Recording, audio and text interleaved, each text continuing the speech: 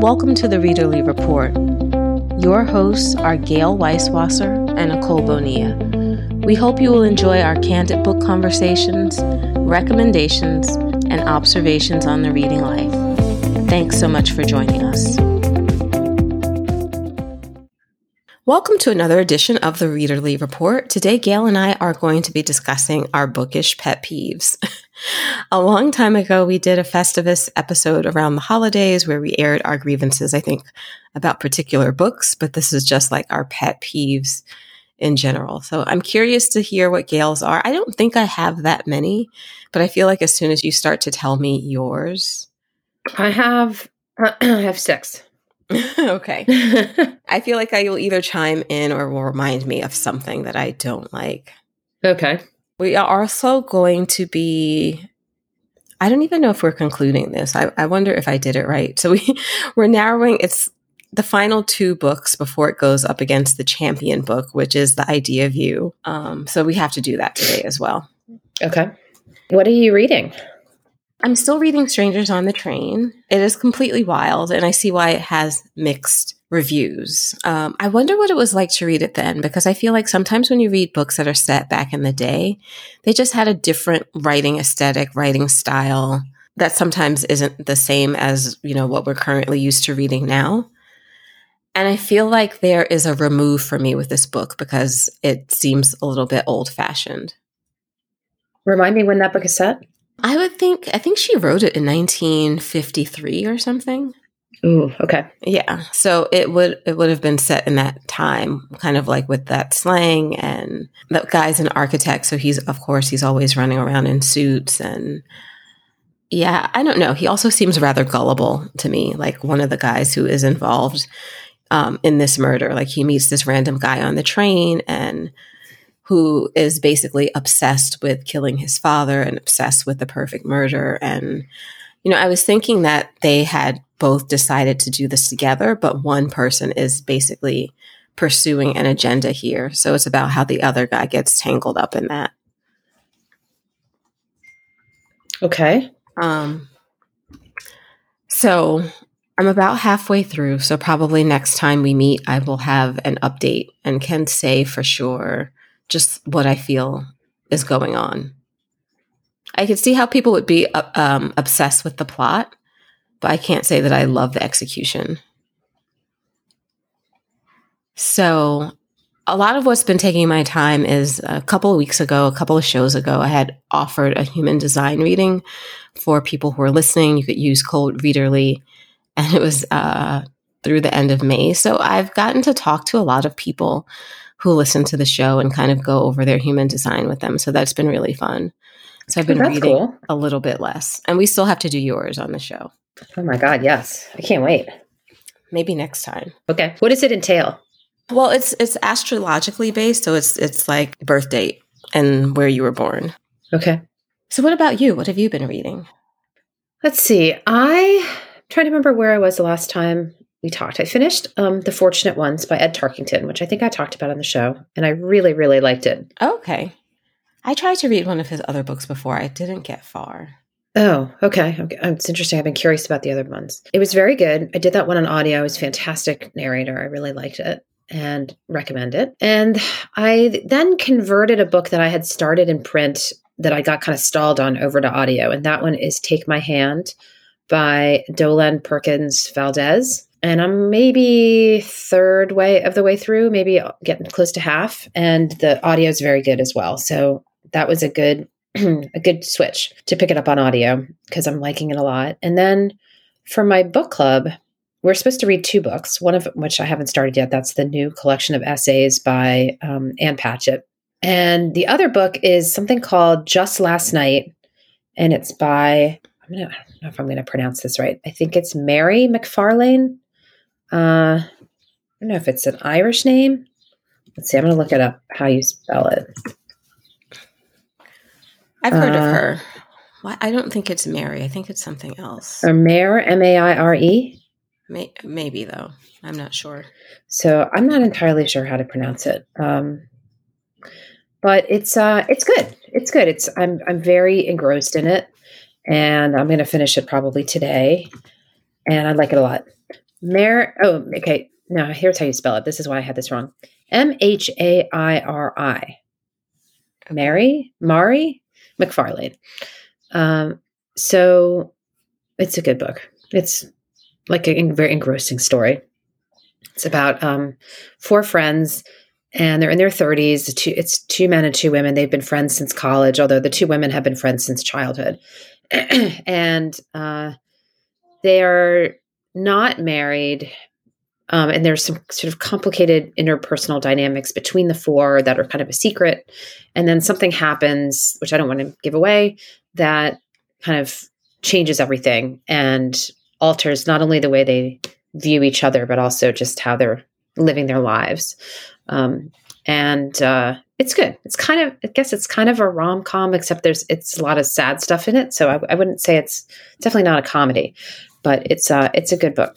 I was going to say, I think she writes sort of comedic women's fiction. Like, it does have the heavier themes in it, but it is light at the same time. Yeah. Kind of the way Jojo Moyes like towed the line with that in Me Before You. I think that's a good analogy here. Like, this is funny, this is fun, but it's kind of sad, or this or very sad. Or very sad, yes. Yeah. So if you like Jojo Moyes, I think you might like this one as well. So I'll finish that soon, and maybe I'll pick up the Anne Patchett after that. I want to go back to The Unfortunate Ones.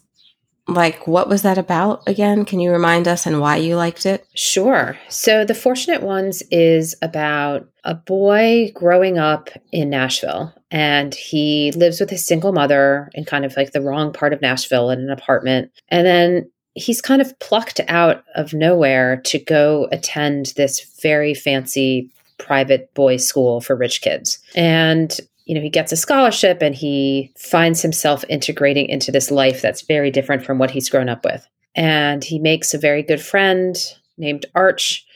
And the book is a lot about his friendship with Arch is kind of a golden boy. And the book goes from high school all the way through adulthood and traces their friendship and how the main character's name is Charlie, how Charlie sort of handles this feeling of like always being an outsider in his own home or his own school or community because he feels like he doesn't really belong, but he's kind of got sucked in with these lives of people living very differently from him.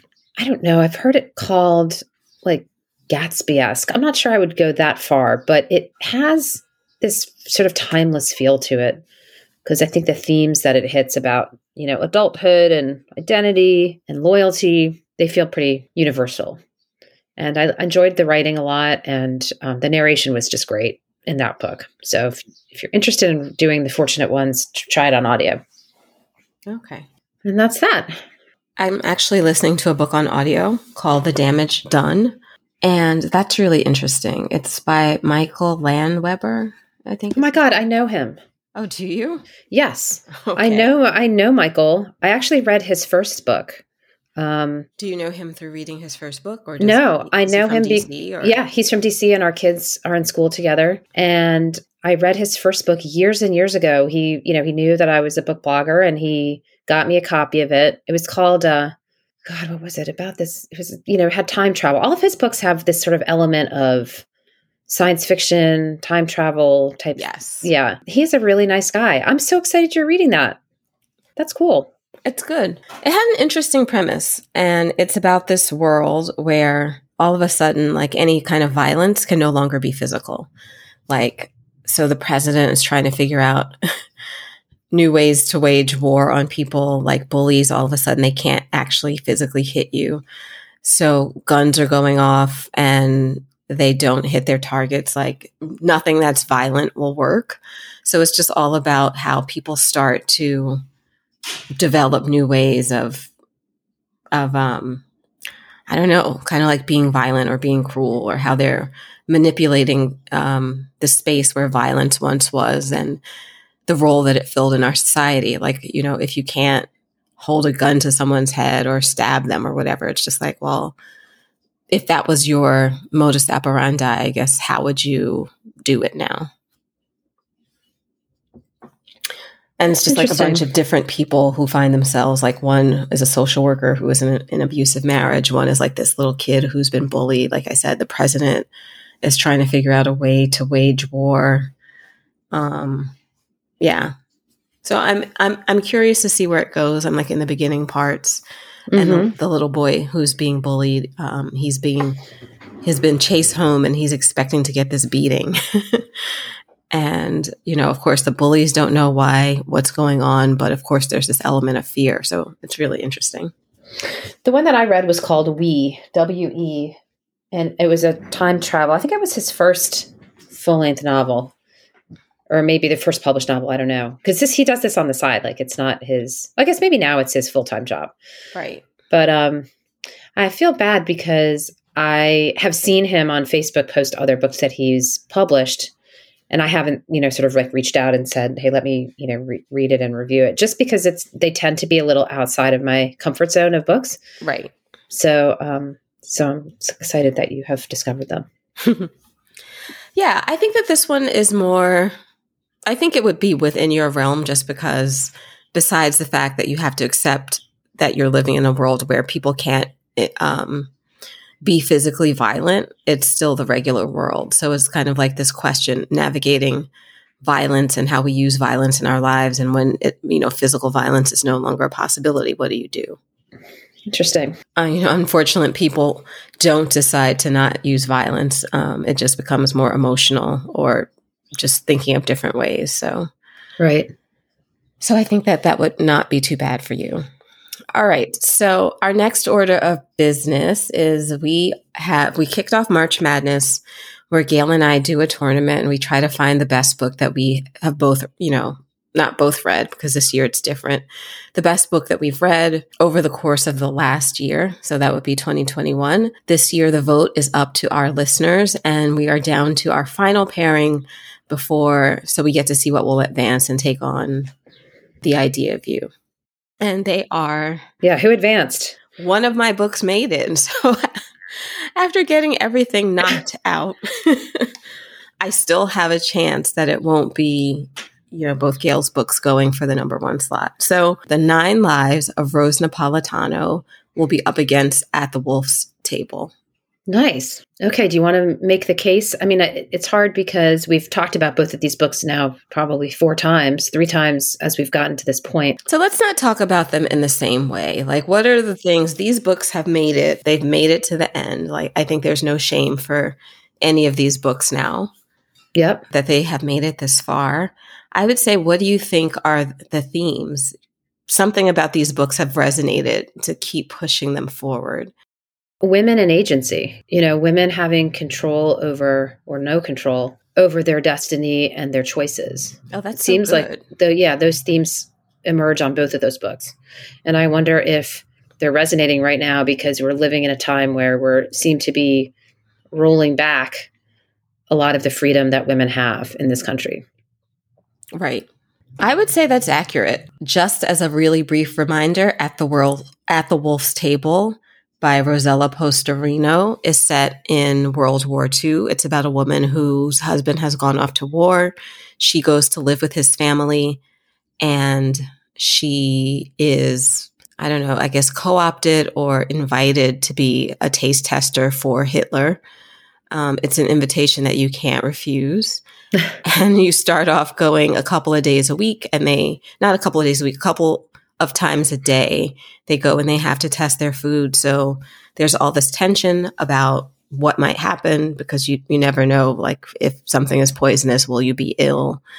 I think that puts it on edge. These women are getting to know each other. All are from different circumstances and all don't necessarily have the same type of politics. So it's about what happens when they are put in even further close quarters doing this dangerous work, when they're no longer allowed to go home and they have to stay in the dormitories. So like you said, just a lot about agency and navigating gray spaces and trying to, I don't know, find a place of freedom in really dire constraints. Rose Napolitano is about the freedom to decide whether or not to become a parent. And it's about a woman who decides she doesn't want to have kids, even though she and her husband who were initially on the same page about it, how now have a difference of opinion, and he wants to have kids and she doesn't. And it plays out her life in 9 different ways as you figure out what happens next. Do they have the kid? Do they not have a kid? Do they stay together? Do they not stay together? And there's just a number of different scenarios that play out in each of the following chapters. So it's really about, pressure from other people, expectations, being true to what you want and what you believe in, and not feeling the, ramifications of that. So I would like to thank everyone for taking this particular journey with us. We started in March. We will be making our announcement on the show that's going to come out the week of May 2nd. And so thank you for voting. We will have the voting link will be in the show notes and on the website. So thank you for voting thus far. We just, this is our last pairing before the final. Yep. So one of those 2 books will go up against The Idea of You by Robin Lee. Yes. Okay. Next order of business. I have a couple of books that I want to share that they are coming out in these weeks right before our next show. So one of them is a book that you mentioned by Michelle Hunovan. Oh, yeah. It's going to be out on April 26th. And I was reading the description again, and it looks really good. Oh, is this the one about the search committee? Yes. Mm-hmm. Yes. I was looking at that again. I was like, that does look really good. Yeah. It's about this woman who gets involved. I believe she's in a Unitarian church, is it? Yep. And she gets involved in the search committee for a new pastor. And at first she's thinking she can just use this as fodder for her new memoir. But as she becomes more invested in who the candidates are, and I guess getting her candidate the job, she becomes really obsessed with the whole process and invested in it. So that's a note to myself. I don't know if I can read it this year. It's always dependent on outside forces now. Marrying the Ketchups by Jennifer Close is also going to be coming out on April 26th. And I don't know, she used to be one of those one-a-year books that I felt like you enjoyed. Yeah. They still reference that she's the best-selling author of Girls in White Dresses. Yep. Which I always think is interesting because, she's written other ones. But I guess that is the one that is the most resonant. Yep. That was my favorite of her books. I think that book is going to, I think I requested a copy of that book. So hopefully I'll get it in the next couple weeks. Oh, Marrying the Ketchups? Yeah. So it basically is in line with the way her usual fare is. It's usually set on a close-knit family or a family that is drawn back together during a specific time to take care of these certain things. So this is about the Sullivan family, and it takes place, I think it's probably 2016, because I think Trump is just elected as president, and there's just historical things that are going on in this summer when the patriarch of the family, who had made the best burgers in town, dies, and the crossroad that all the different family members are in. Actually looks like it might be good. Okay, so my next book is actually going to lead into a piece of literary news. It's Charles Booker's memoir, From the Hood to the Holler. And he talks about growing up in Kentucky and how he became involved in politics. It's basically his memoir, his coming of age memoir, and how he got set on the path that he is. So it's interesting because they could have probably said the same thing about J.D. Vance's book. It says, it's a moving coming of age story and an urgent political intervention, a much needed blueprint for how equity and racial justice might transcend partisan divisions in Kentucky, throughout the South and across America. I almost feel like with just a few, I don't know, maybe if you took out racial justice and put in the opioid crisis, it could be the same description for Hillbilly Elegy. And of course, now J.D. Vance is in politics, and he's just been endorsed by Donald Trump, who he used to just rail against, which I find so fascinating. Yeah. When people... Because he didn't set out to be a politician, so it's not like he has always wanted to be a politician. He was a venture capitalist and, wrote the book, which I think was, I don't know, it said he was encouraged to write it by the woman who wrote The Tiger Mom, Amy Chua. Uh-huh. she was his mentor when he was in law school. And it's just really interesting the way this book was shepherded. And he talks about how he basically had a break with the liberal elites, and they talk about how widely panned and mocked that movie was, which I can't speak to because I didn't see it. It didn't look like it was good acting. I wouldn't say anything about, his actual story, but the movie just didn't look, I don't know, it didn't look like it was going to be good. So now he's just like this fiery, completely right to the right politician.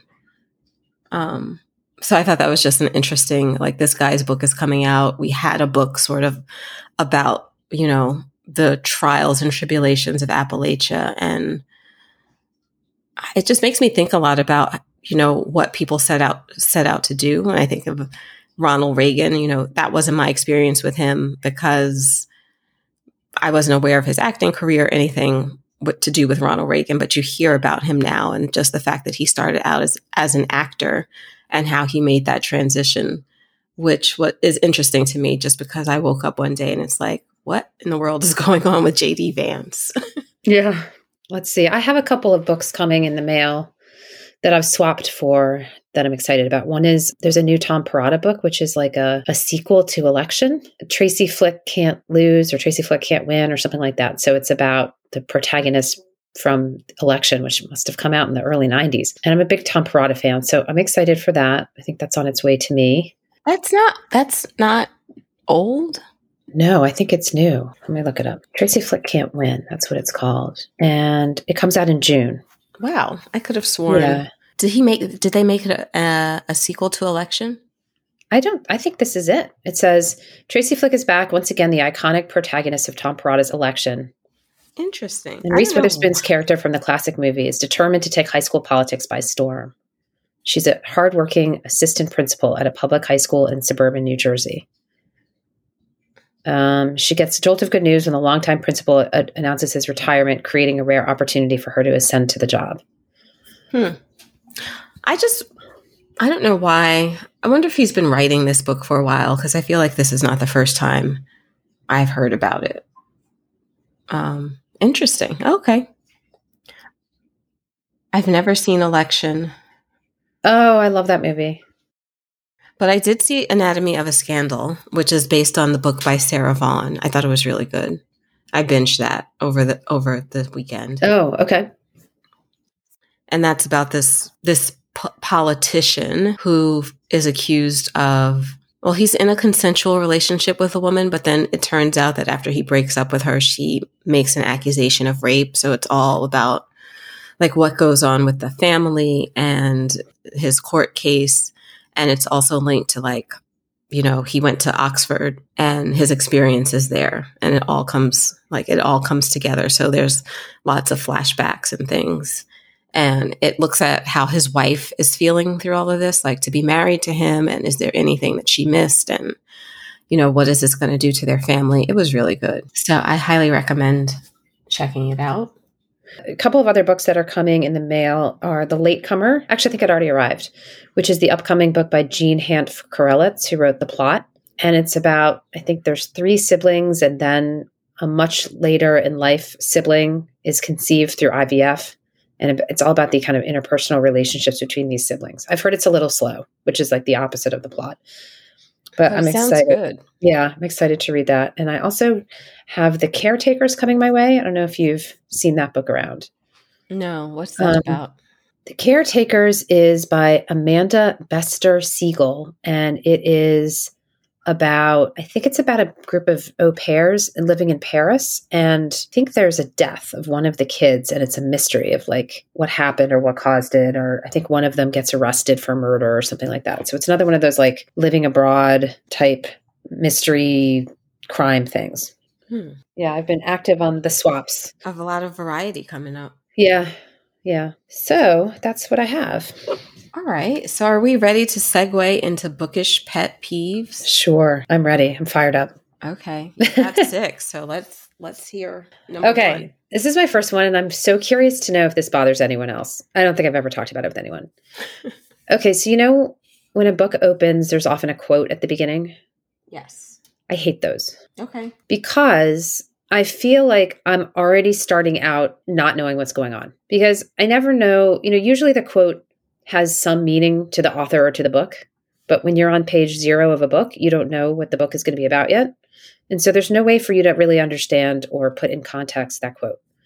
So I feel like, especially on audio, I hate listening to it because I don't like when it's on audio, I don't know how long it is. And I don't know if it's part of the book or it's a quote. And it makes me feel dumb. Do you feel that way at all, or is that just me? I feel like I don't pay attention to anything besides what I know is the first chapter or what is clearly labeled as prologue, so it doesn't bother me as much. I'm always the kind who will be halfway through the book and then just notice, oh, wait, each of these chapters has a heading. Oh my God, I always skip the chapter headings.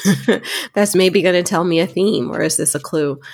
So yeah, but I probably just don't have such strong feelings about it because I never read them. Okay. I don't know. I feel like it's like the author's trying to prove something, and I just would rather they didn't have them. Me at one point, does anyone read them? And it's like, I don't. I read them, but they annoy me because it's special or whatever.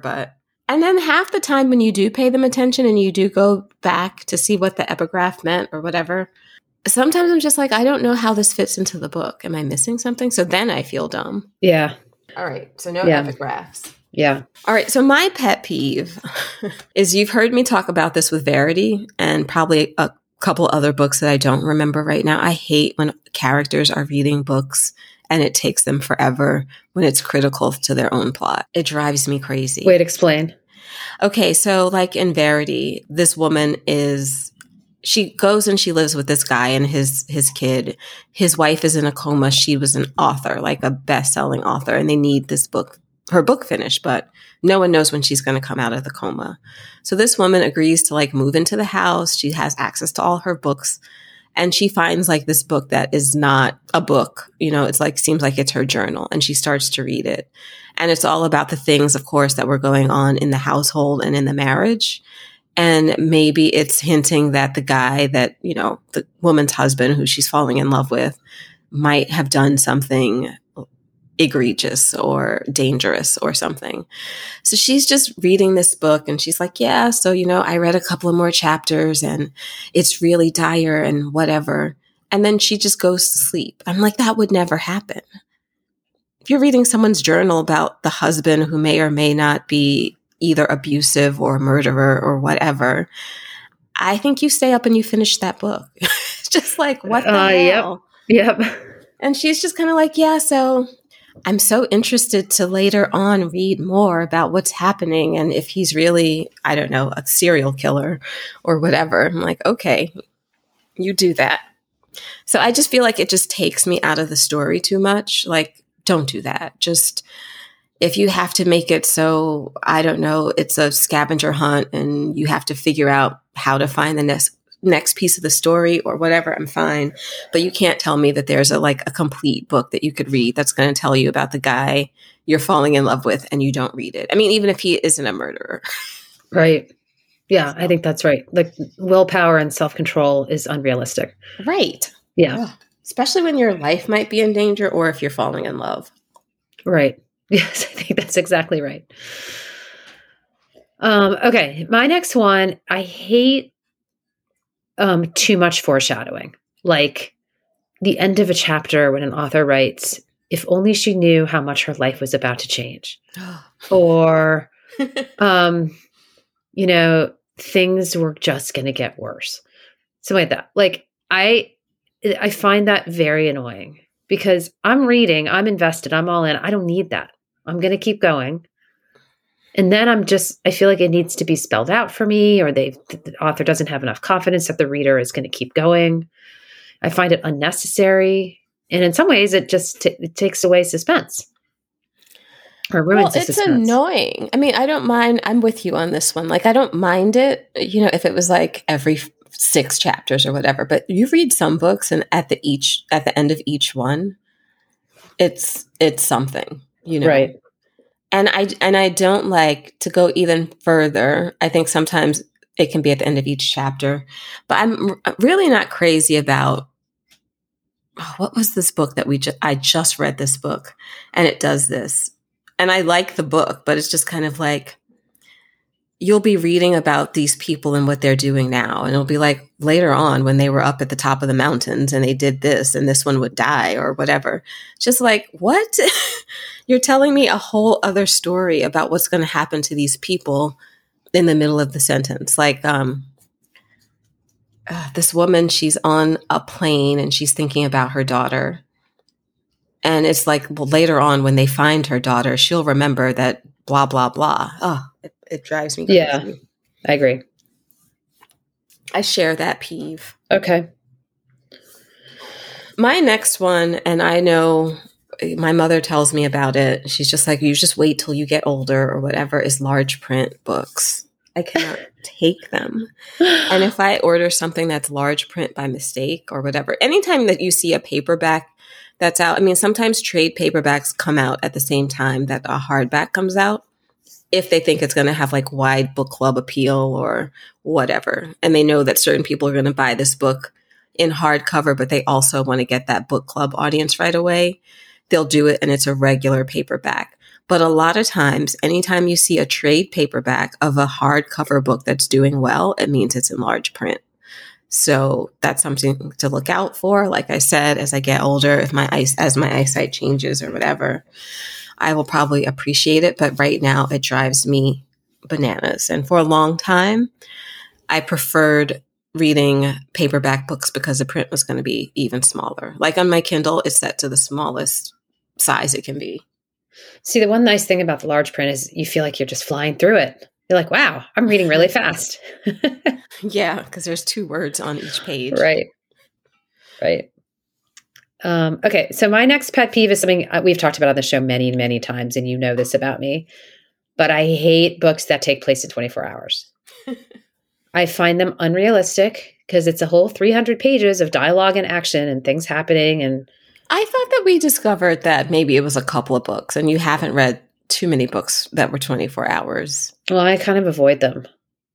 I really don't like them because I just feel like there's too much happening here for this to have taken place in one day. And I don't need to hear the minutia of one particular day. I want the books to tell me only the important stuff. So it makes me anxious. It makes me tired because I feel like, oh my God, like this character, this has all happened to them. And one day they must be exhausted. So that I have like sympathetic exhaustion on their behalf. I don't like it at all. And conversely, you love books that are set one day a year. Love that. Love books. Like I love time construction, like, unusual time construction. Other than the one day thing, I love books that revisit the same day, books that revisit characters, check in with them once a year. Right. I like time travel. I like that stuff. I think that is fascinating and interesting. And Una Out of Order, even 9 Lives, which had the sliding doors thing, and the new Lionel Shriver that I read, Should We Stay or Should We Go, had the sliding doors thing. I love that. I love a good sliding doors. Yeah. Okay. My next pet peeve is repetitive sex scenes. Repetitive sex scenes. Interesting. So like where an author is just not creative enough to come up with like different ways to have their characters hook up. Yes. Like, there are some, and I think this is my issue sometimes with romance books and sex scenes. Like I will read a romance. I enjoy a good romance, but I don't like the corny, whatever. He put his hand here.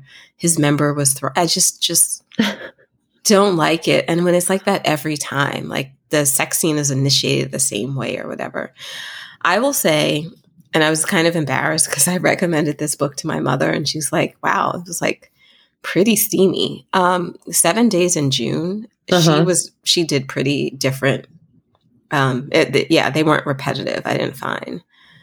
But yeah, that's my problem with, especially if it's going to be something that has a lot of sex and it's similar, it's just like they talk for 2 sentences and then it's like sex again. I want something different. Yeah. Yep.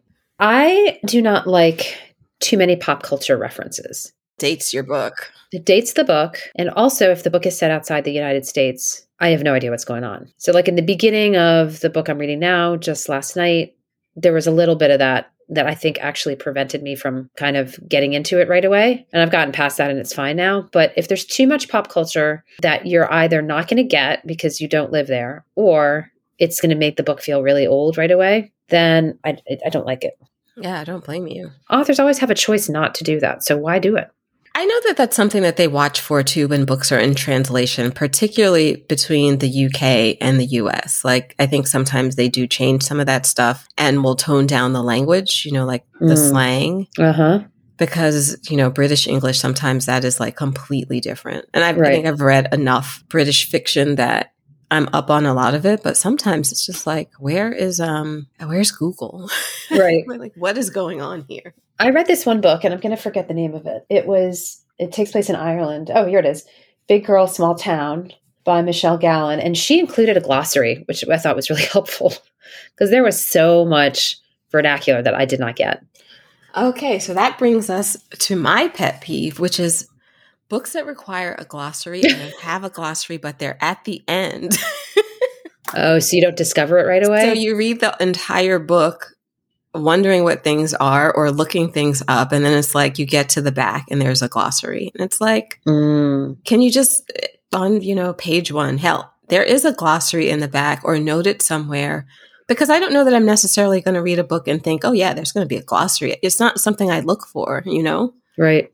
So, and I guess if you're doing it on audio, you would never know. Right.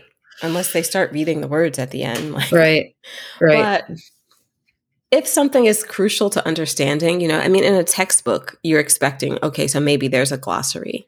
If I'm reading a fiction novel, I'm not expecting a glossary, even though sometimes if it seems particularly intense or if for whatever wild reason I'm reading something that's fantasy, with those books, I think, with particular books, I think with fantasy books, sometimes they will have a glossary or I will look for one. But if you have a glossary, let us know. Right. Put it up front. Okay. Or tell us it's in the back. Hey, there's a glossary for this book because whatever. Yeah. Or better yet, drop a footnote when you've got that word. Exactly. So it's right there on the page. Yeah, that's even better. Okay, my next one, I'm going to make a gross generalization here, but this almost entirely applies to male authors. But I do not know why many men who write books feel the need to include a fight in their books. There's always a fist fight or some sort of physical altercation, even if it's not a thriller or, an action-packed book. And I'm looking at Tom Perrotta because he does this too. Well, it drives me crazy. Like, why is that necessary? I don't get it.